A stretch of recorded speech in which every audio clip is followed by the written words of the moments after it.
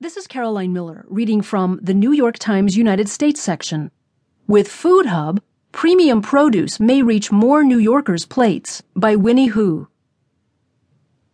Lunches at a senior center on the Upper East Side of Manhattan come with organic kale, vine-ripened tomatoes, and freshly plucked summer squash, all grown not that far away in the Hudson Valley.